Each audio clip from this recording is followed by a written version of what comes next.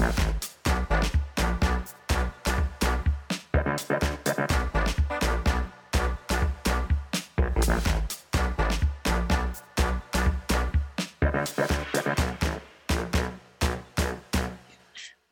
second panelist this afternoon is from the Marshall Islands, Ariana Tibon. I've had the wonderful pleasure of meeting her in Marshall Islands during my visits there for work.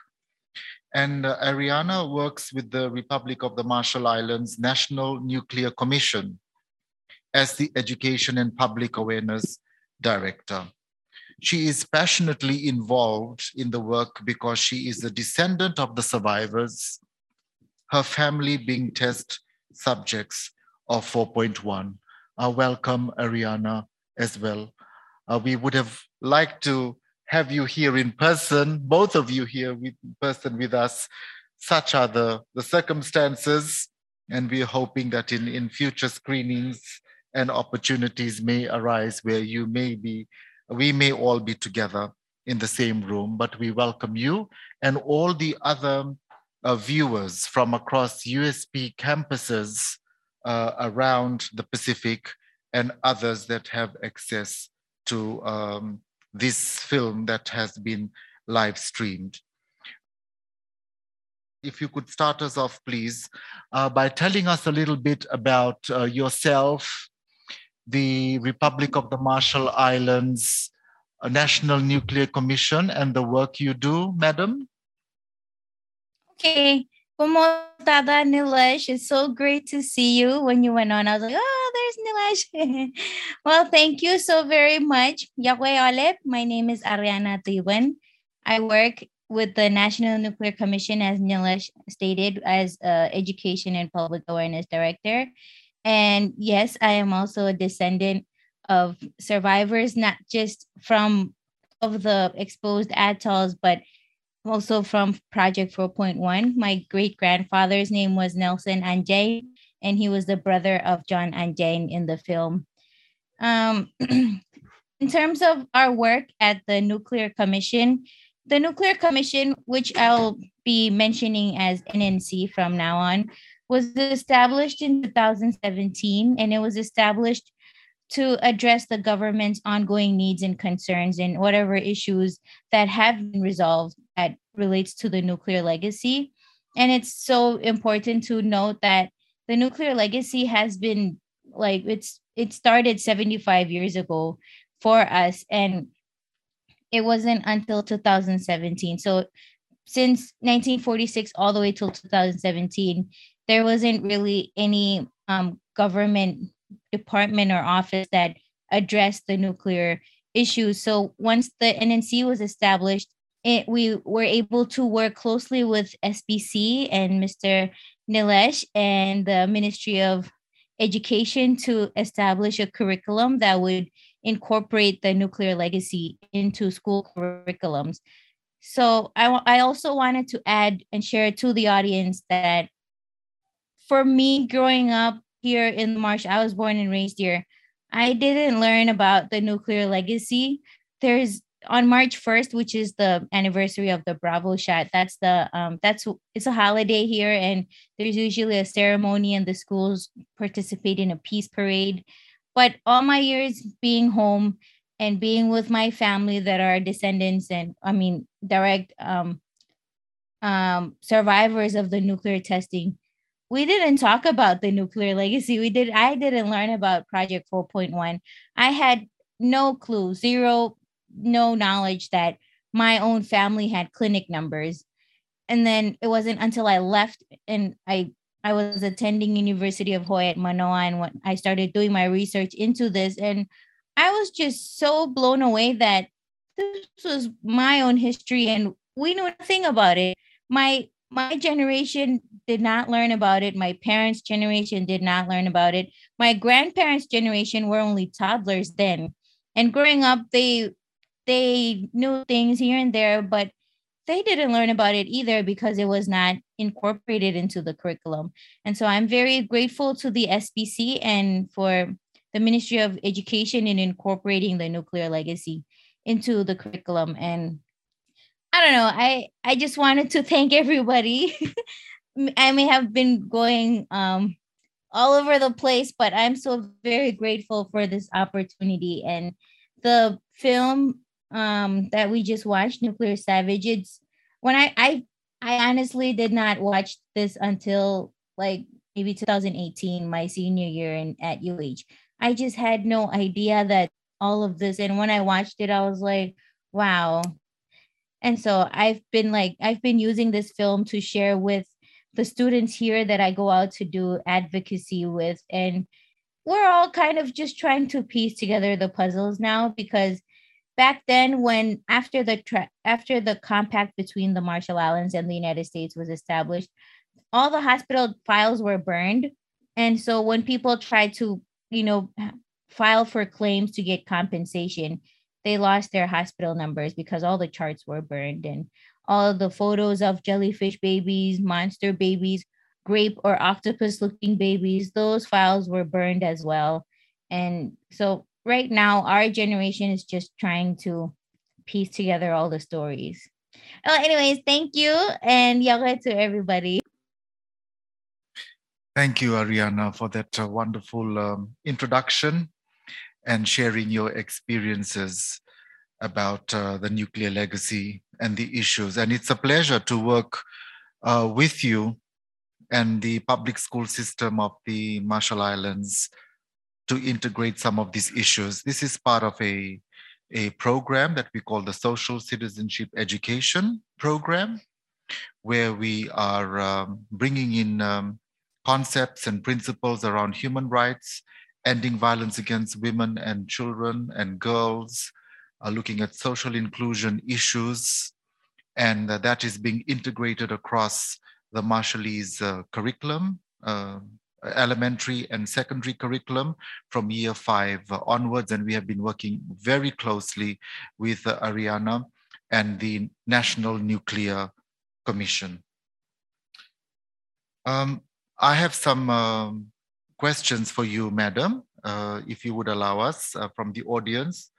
I have some friends, they cannot hide today, and I'm putting them on notice. I did outside in the foyer.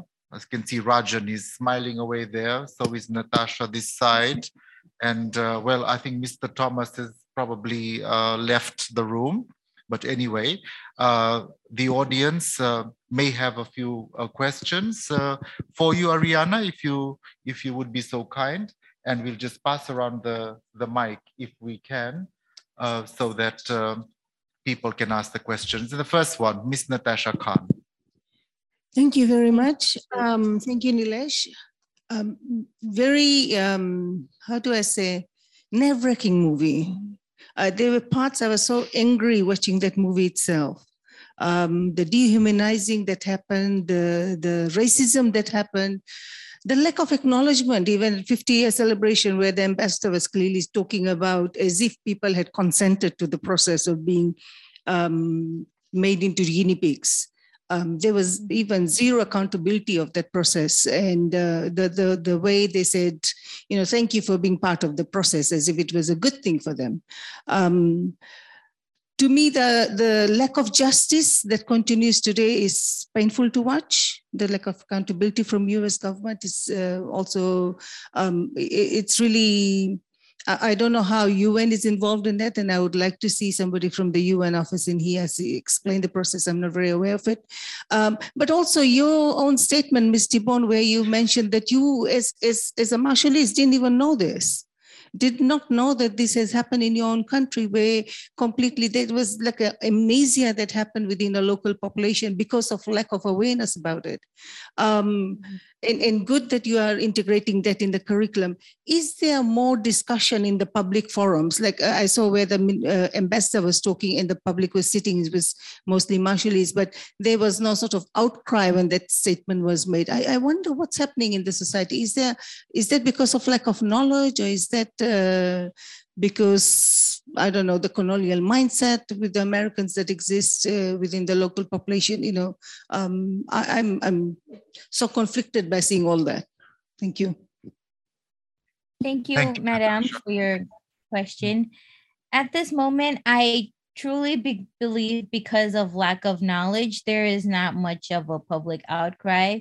And then the other side of it is a lot of the survivors and their descendants, they kind of to have just given up hope. And like when I meet with them and speak with them and talk to them about the work that we do at the Nuclear Commission, I kind of get a sense of like, why do you guys even, try to do whatever your meetings you're doing now when it's been so many years and all of the others have passed away and we still haven't gotten any form of justice. There's no cancer care center here in the Marshall Islands, and there's so many different types of cancer and everybody is getting cancer, but we still don't have cancer. I'm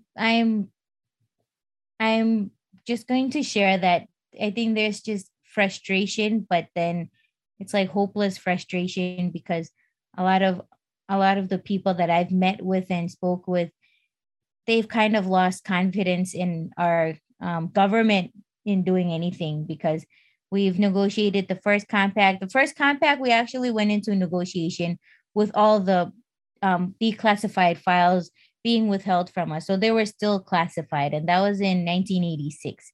And so we kind of signed off the first compact agreeing to $150 million as a one-time payment, past, present, and future.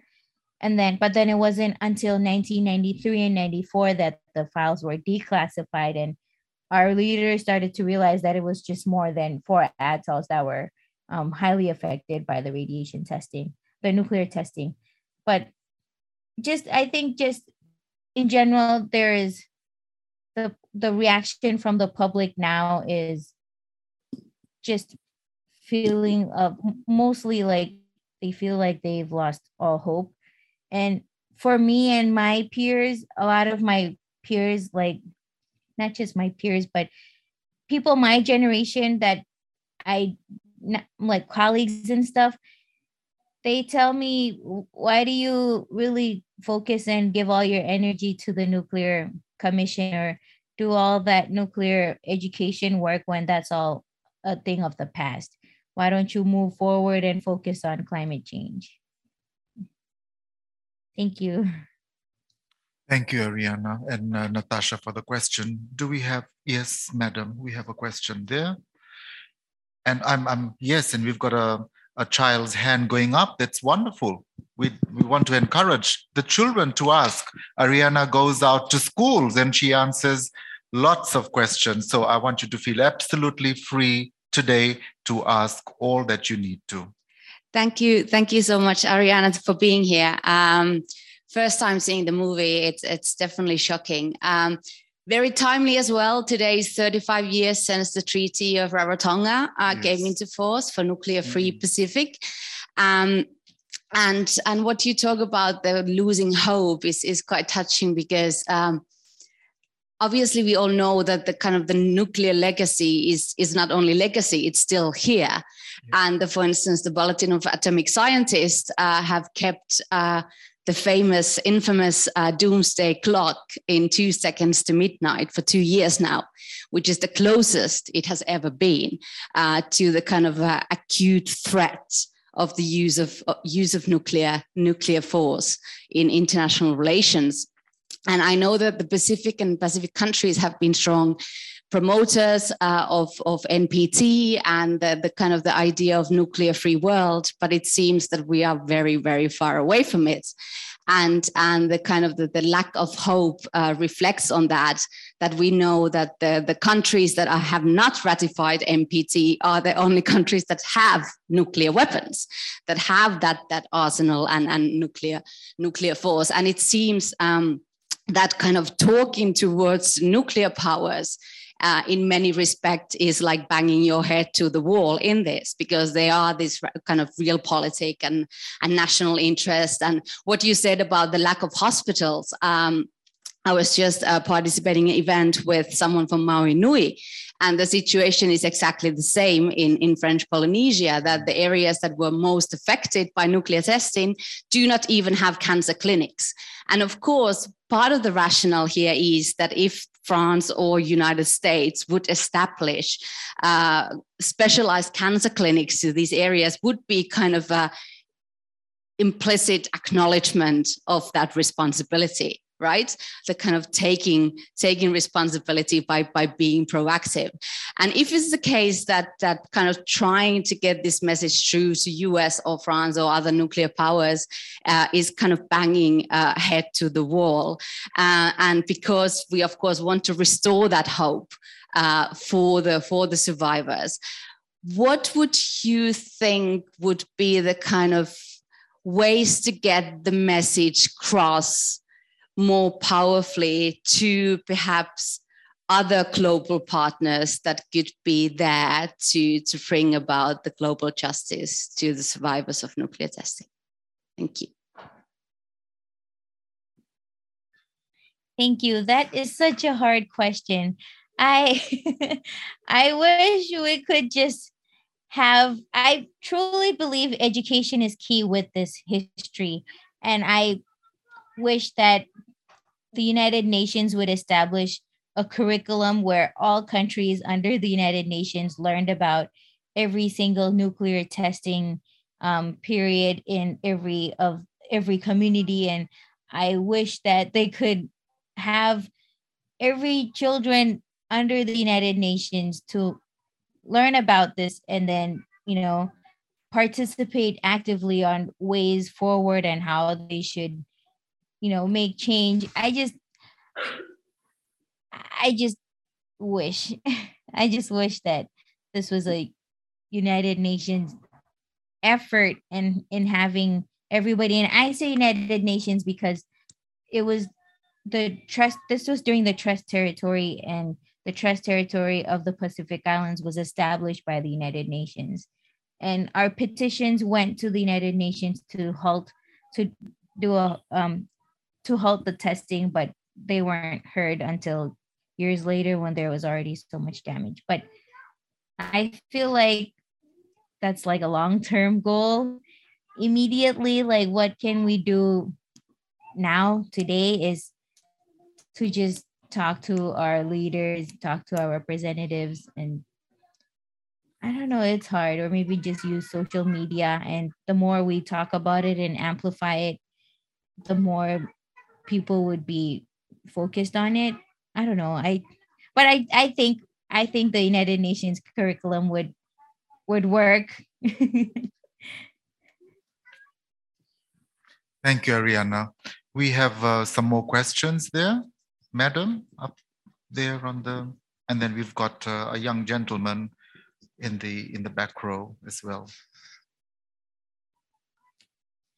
I just don't understand why they didn't test. They didn't test on themselves, and they did to the Marshallese. I don't understand either. Thank you for sharing, and I wish I was there to just be in your presence and so we could hug each other. But I don't understand either. I have a 6-year-old daughter, and when she comes with me when I do my outreach, she's always asking like, "Mommy, so," because when they started itching after the raid being under the bomb, when they started scratching their skin, the skin would peel off, and they just went through a lot. And my daughter, my 6-year-old, doesn't understand why either. I wish I knew also. There isn't really a clear answer. How did they decide on Bikini or the Marshall Islands or the Pacific? But we do know that they did start the testing in the United States, and because of complaints by US citizens, they decided to relocate their testing program. And then they found the Marshall Islands and did the testing here. I don't understand why they had to carry forward with Project 4.1, or why was it even necessary to have such thing as Project 4.1 and test and see how the body reacts to radiation. It's just, to me, it's really heartless and inhumane. Ariana, thank you so much for being here. And to be frank, watching the movie today was really distressing. I can't imagine what it must be like for the Marshallese to have lived through it. My actual question is,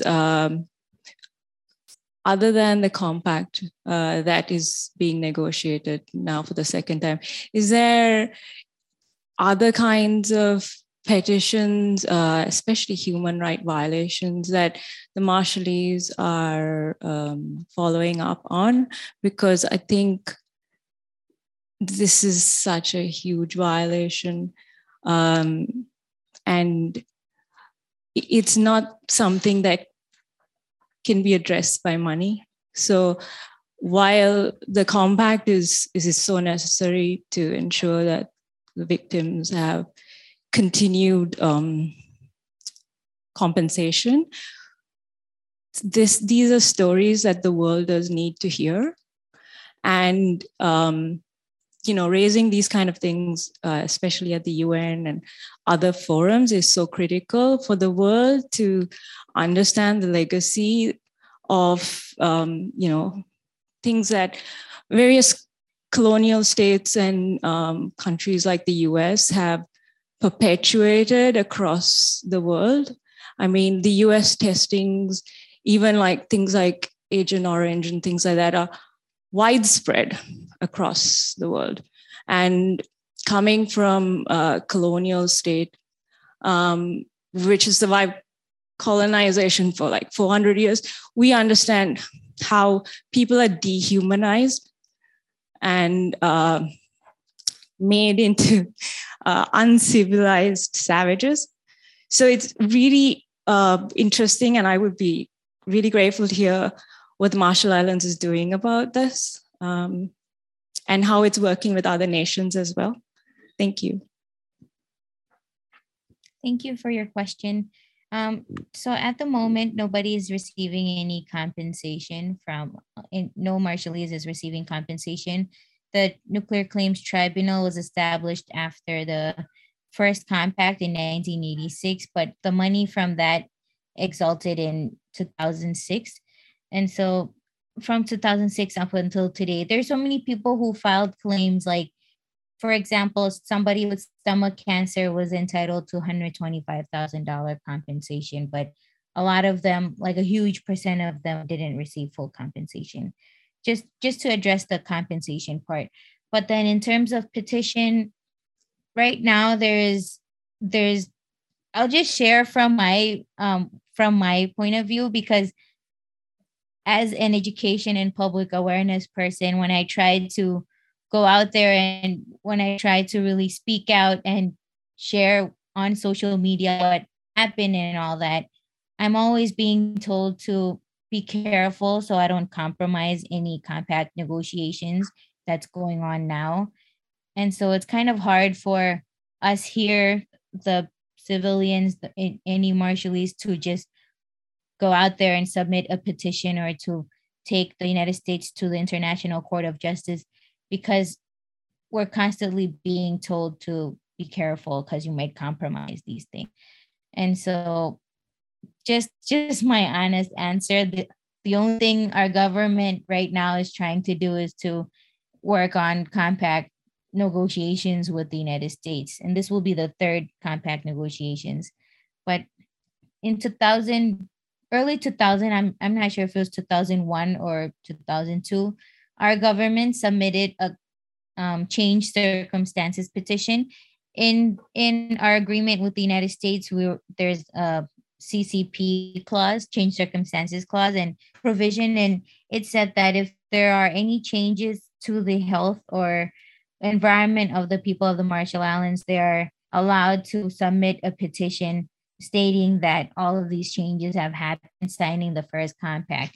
And when our government submitted that petition, this was during the Bush administration, we were kind of just like ignored for a couple years. And when we did receive a response, it was from the administration, and they just said that a lot of our claims were not valid.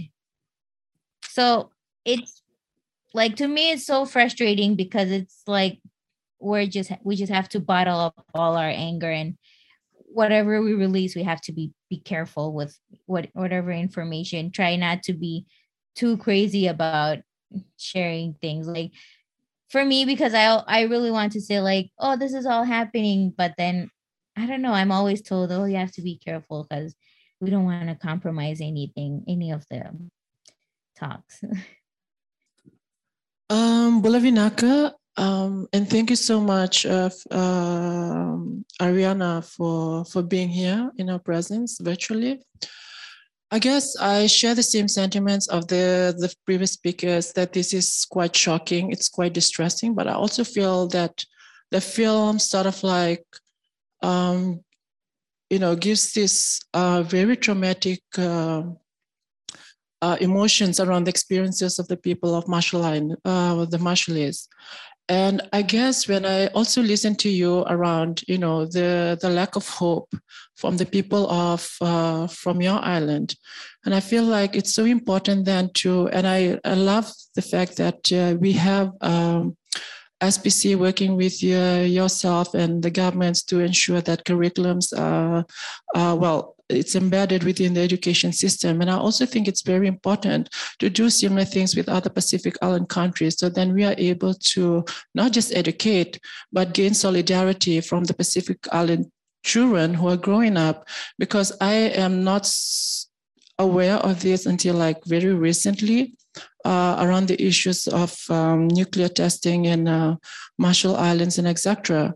And I wish I knew, because it's also so important when you look forward towards the future and you see like the sort of like the global dominance of powers and how that interacts within countries between China and the US. And now interestingly, like you have Australia, who have some of these, interests around nuclear submarines and etc. It's so important to educate young minds, young leaders who are able to grow and be assertive in terms of like caring for the Pacific Island, not just as a region, but as people, as a common. And I don't know, it's just so distressing, and I'm very I think very privileged in the sense that I'm able to view this film and just like have so much to take away from.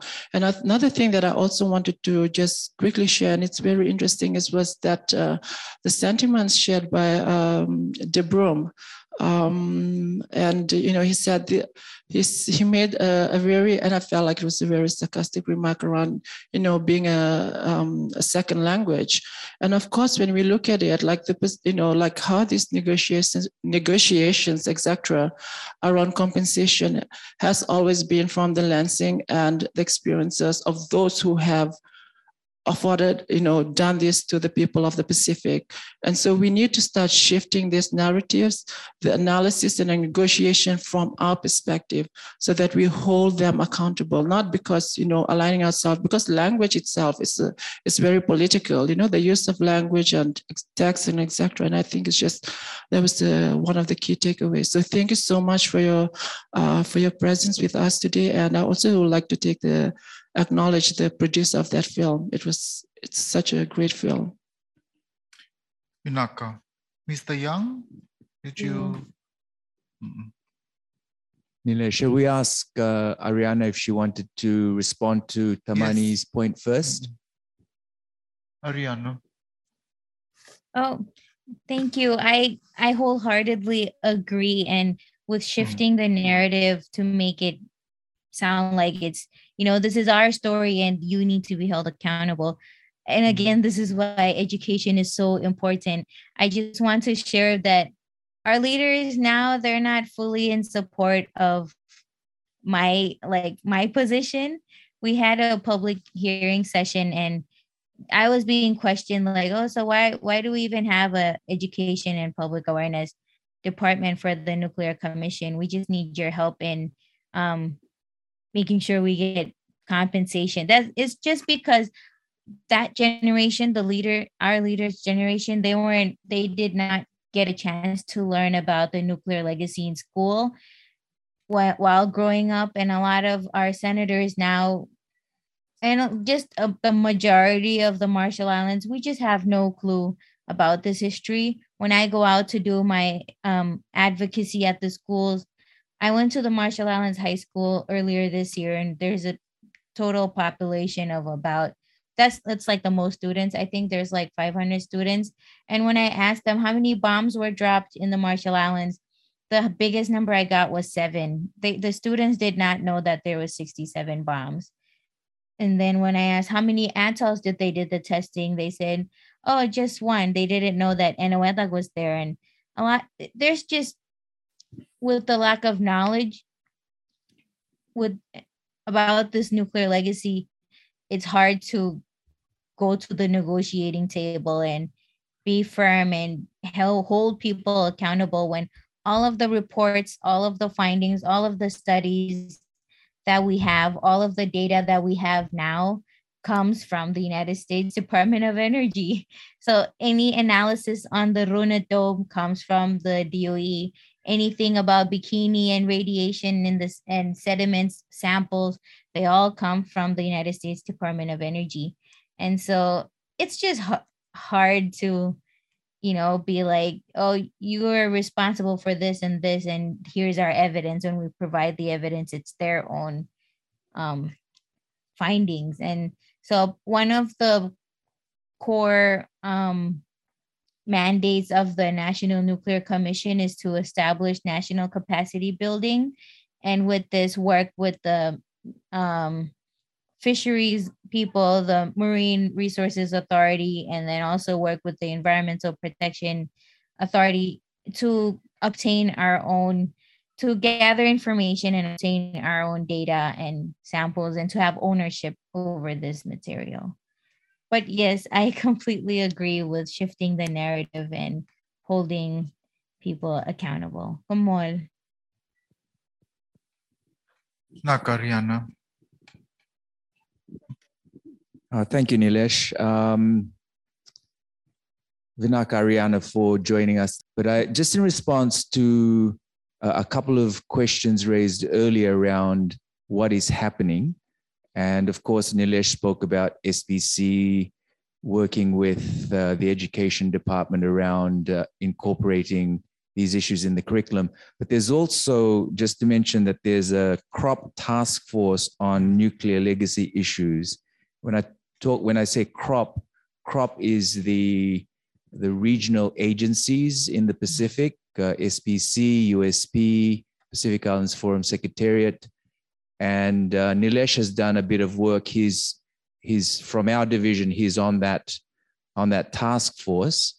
And so if the opportunity arises, Nilesh might just talk to some of the things that they're doing, the CROP task force on nuclear legacy issues, and then maybe get a reaction from Ariana as well. Thank you. Thank you, Miles. I think that's a good point that you have raised, and it kind of speaks to the movement and solidarity and responsibility and accountability, and what the Pacific regional architecture and intergovernmental organizations are doing collectively. So with this CROP interagency, this comprises of Pacific Islands Forum Secretariat. We've got the SPREP program as well. We've got SPC and various divisions of SPC that are involved, as well as the governments of Marshall Islands, Kiribati, and a few others, etc. There is a work plan, there is an implementation plan, and it furthers, or it tries to implement the statements and the wishes of the Pacific Island leaders as they are expressed when they come together in their annual meetings. And I think because of the work that we do on education, I think we have been able to showcase some of these, or answer to some of these queries on education and the work that we are doing in the Marshall Islands in particular on this CROP interagency forum. Leave it there, and then I think we'll just take one more question from Sir here. Thank you very much, Vinaka, and thank you for joining us, Ariana. I have special interest in the topic. I work in cancer prevention and control across the Pacific Islands, and I would like to hear from you is your understanding of the 177 healthcare program, and are there any problems that you can see with the way that's structured, if you're familiar with it? Thank you. So there is, as stated in the compact, there's 4 atolls that were affected by the nuclear testing, and these 4 atolls get coverage by the 177 healthcare program.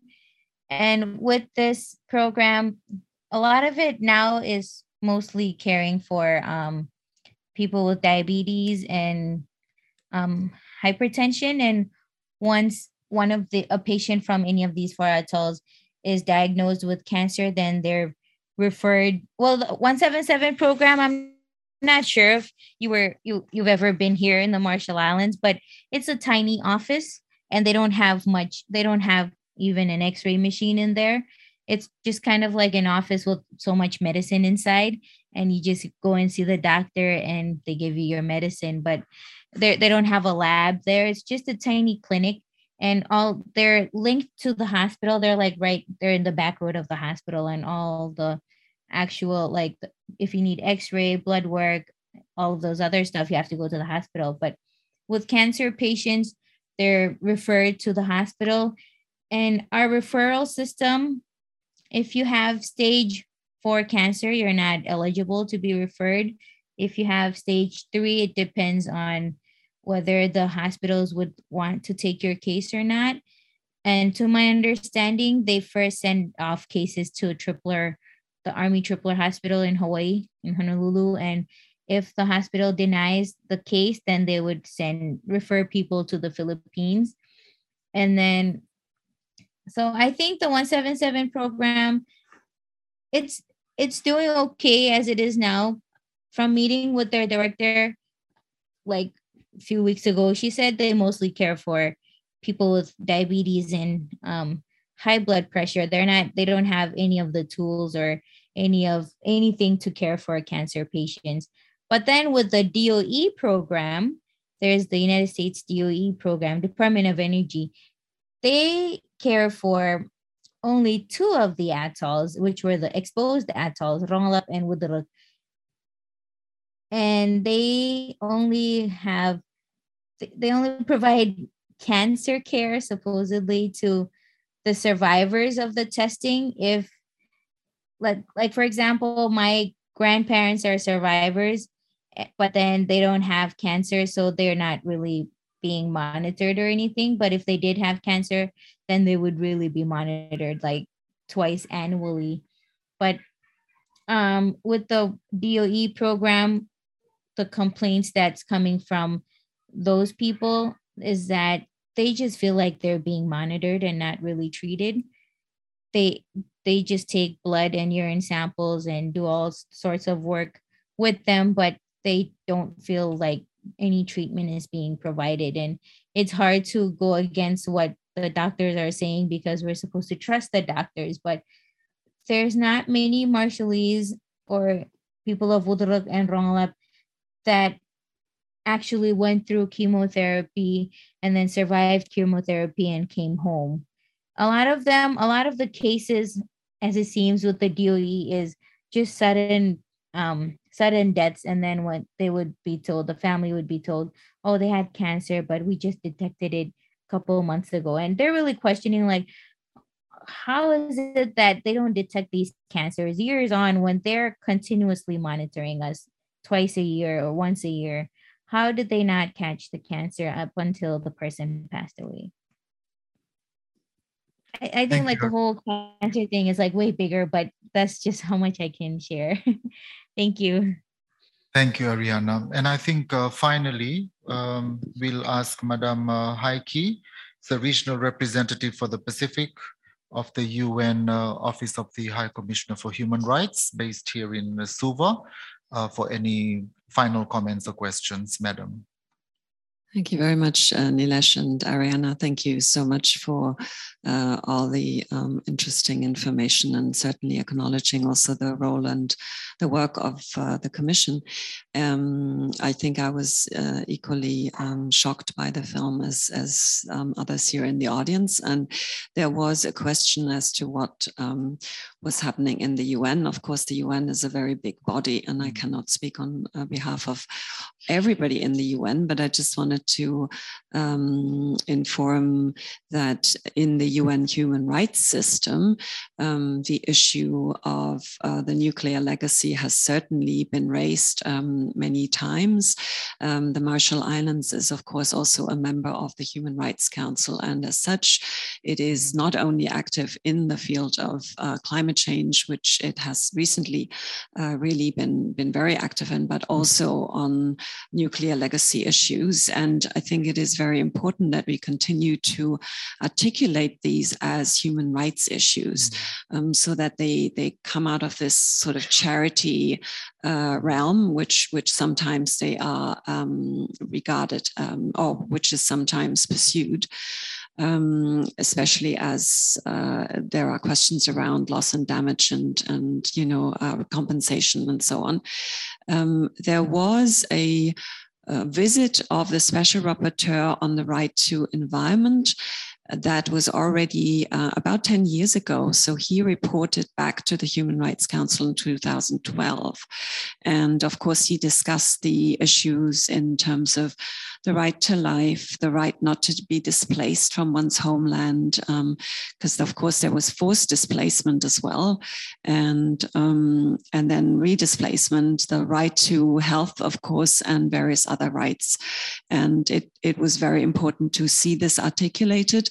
I believe that this report would be interesting for people to read. So of course, our office can make it available to anyone who wishes to read it here.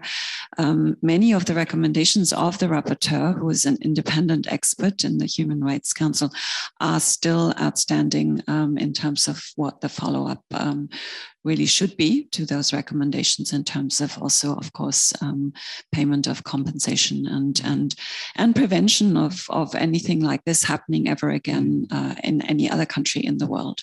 So, but just thank you, and acknowledging the work that you do. Thank you. Thank you, Heike, for that.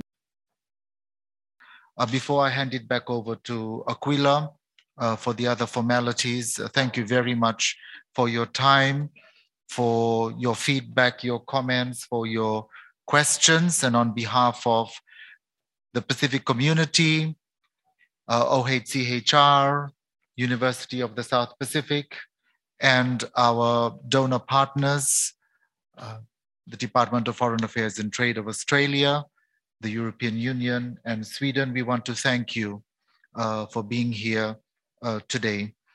I'm going to play a little clip of a poem.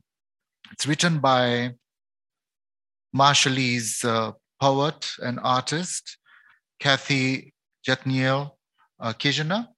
It's called Fishbone Hair, and it is really a portrayal of this particular issue that we have come to view today. So with this particular poem, I bid you farewell and thank you for your kindness in coming and for your engagement. The pictures that you see up in front, the paintings, they speak of the legacy, the justice, and the issues at hand. They are part of the publication, SPC's publication, Rising Tide, which is a collection of poems around human rights, social justice. And some copies are made available up there at the table, and they're available online as well. You're very welcome to it, and it's part of the work that we are doing on creating education and awareness. Thank you very much, and we'll hear from Ms. Kijana now. Inside my niece Bianca's old room, I found 2 Ziplocs stuffed with rolls and rolls of hair. dead as a doornail, black as a tunnel hair, thin as strands of tumbling seaweed. Maybe it was my sister who stashed away Bianca's locks so that no one could see, trying to save that rootless hair, that hair without a home. There had been a war raging inside Bianca's 6-year-old bones. White cells had staked their flag. They saw it as their destiny. They conquered the territory of her body. They said it was manifested. It all fell out. I felt bald and blank as Bianca's skull when they closed her casket, hymns wafting into the night sky. Bianca loved to eat fish. She ate it fried, ate it raw, ate it whole. She ate it with its head, slurping on the eyeball jelly, leaving only tiny, neat bones. The marrow should have worked. They said she had 6 months to live. That's what the doctors told those fishermen over 50 years ago when they were out at sea just miles away from Bikini. The day the sun exploded, rain split open and rained ash on the fishermen's hair and clothes. On that day, those fishermen were quiet. They were neat. They dusted the ash from their hair, reeled in their fish, and turned around their boat to speed home. There is an old Chamorro legend that the women of Guahan once saved their island from a giant coral-eating fish. They hacked off their longer than night sky hair, wove their locks into a magical net, and then they caught the monster fish, and they saved their islands. Thin, rootless fishbone hair, black night sky. Catch this ash, catch moon, catch star. For you, Bianca. For you.